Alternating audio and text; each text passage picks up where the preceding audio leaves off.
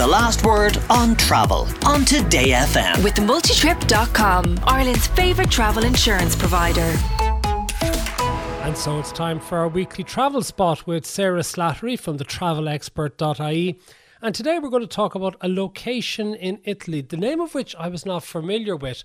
But now I realise that I've seen it, and you may well have seen it as well if you saw the most recent James Bond movie, No Time to Die, because we're going to talk about Matera in Italy. Sarah, tell us whereabouts in Italy is Matera, please. Matera is in the very south of Italy. It's down near the heel of the boot. It's actually, a lot of people think it's in Puglia, but it's actually in the region next to Puglia called Basilicata.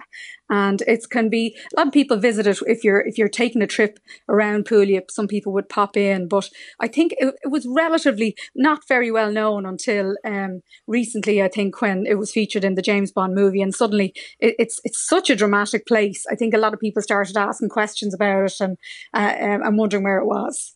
For those who saw the movie, remind them of the location. And for those who didn't see that Bond movie, give us a sort of a guide to what it looks like. Yeah, it's at the very, very opening scene when it's like an ancient city, and it's when James Bond is on the motorbike and he visits Vespa's grave there at the very, very beginning, and it's in it for quite a bit. They're staying there. They're staying in these kind of cave hotels, which is pretty much the way it has developed now. The thing about Matera is it has such a fascinating story. We were there about 4 years ago, and I mean, besides the fact when you see it for the first time, it's this ancient city on top of a rocky mountain and this lush green kind of valley below. It's remarkable just to see it. But it actually has an amazing kind of rags to riches story as well. Like up until 70 years ago, it was labelled the shame of Italy. And it was people just lived inside these caves with no water, no electricity. Like, this is 70 years ago. It's kind of hard to believe. And it's actually also the third oldest continually inhabited settlement in the world. So people lived there for over 9,000 years. So like when you say ancient city, like it really is an ancient city. And then the Italian government then 70 years ago just decided to rehouse the population and put them in the kind of a new Matera. And it was pretty much deserted then for about 40 years until UNESCO declared it a World Heritage Site. And then investors just started kind of buying up these caves, as you do, and turning them into boutique hotels and restaurants and art galleries and things like that. So it's really like it's an incredible place to see. It kind of feels like you're in a bit of a movie set. You know, it's hard to believe it's actually real when you're there. Yeah, what are the hotels and the restaurants actually like then?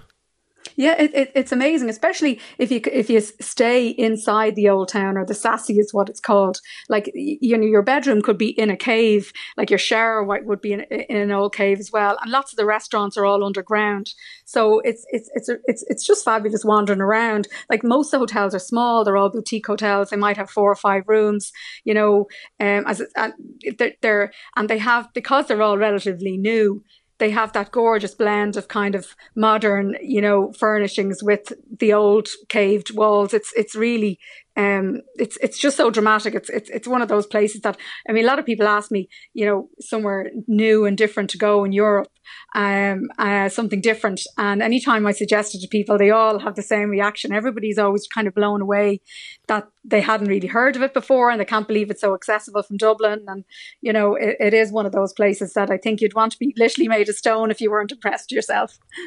Is it one of these places, though, that you'd go to for a long weekend rather than for a longer trip? Yeah, I mean, it's quite small, and it depends really. I mean, Ryanair fly from Dublin to Bari every Friday and Monday. So it's a handy one to go if you just want to go for a weekend break. But it's also, because it's so close to Puglia, a lot of people would do it.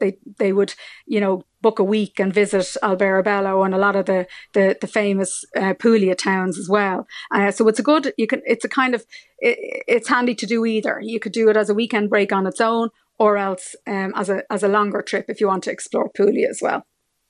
Okay, and you mentioned Barry is the nearest airport, is it? Barry is the nearest airport. It's about an hour.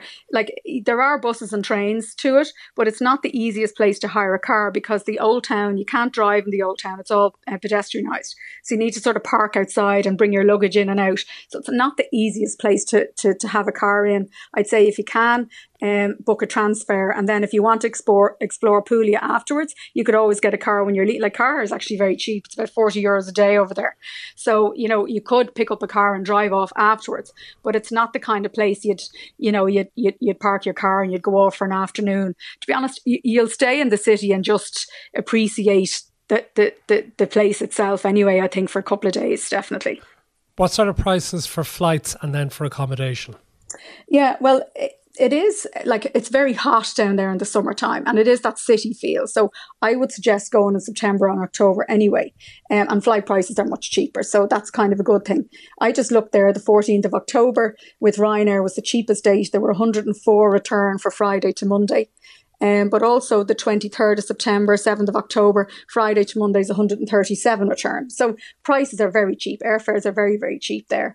And then hotels, it depends on, I have a post up on the website with different offerings in it, but you just need to be careful because if a lot of people are, like, a lot of these hotel rooms or guest houses would have like 2 or 3 rooms and that's all they'll have.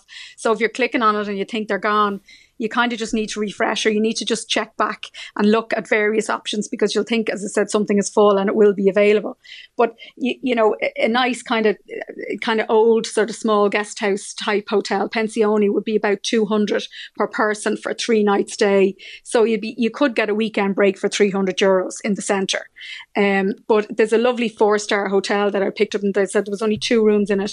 It's called the Palazzo del Duca. It's a luxury hotel and they have these deluxe junior suite with like the freestanding bath, the showers in a cave, the whole room is in a cave, and it's rated one of the best rates or best hotels there, and that's $348 per person. So with your flights, you're looking at about $450 for a 3-night stay. But it's like such a unique experience. Like, it's really, I think it's good value for what you're actually getting. It's a couple's location, or is it rather than a family's one? Yeah, we had the kids with us, but mine are older, and we were doing a tour around kind of Puglia at the time. But it's definitely, like, it's very hilly. So we did the Piaggio tour, kind of like a tuk-tuk tour, and that was great. And they enjoyed the kind of uniqueness of it, I suppose. But it wouldn't be, you couldn't have buggies now, or it wouldn't be a place for sort of infirm or anything like that. I'd say, ideally, I would say couples or friends or something like that, yeah. How busy is it, especially after getting all of the publicity out of the Bond movie? Yeah, it also actually, I meant to mention this earlier, it was actually the European Capital of Culture in 2019 as well. It had that, as I said, that kind of rags to riches story. But then I think COVID hit and it just didn't get the publicity it probably would have got, if it wasn't for that. So I'd say, I haven't heard this year. I mean, certainly I was looking at availability and the hotels seem to be available.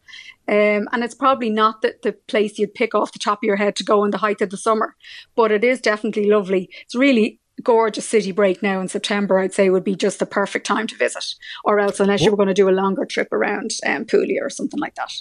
I know you've more details at your website, thetravelexpert.ie. Sarah Slattery, as ever, thank you for joining us here on The Last Word at Today FM. The Last Word on Travel on Today FM. With multitrip.com, Ireland's favourite travel insurance provider.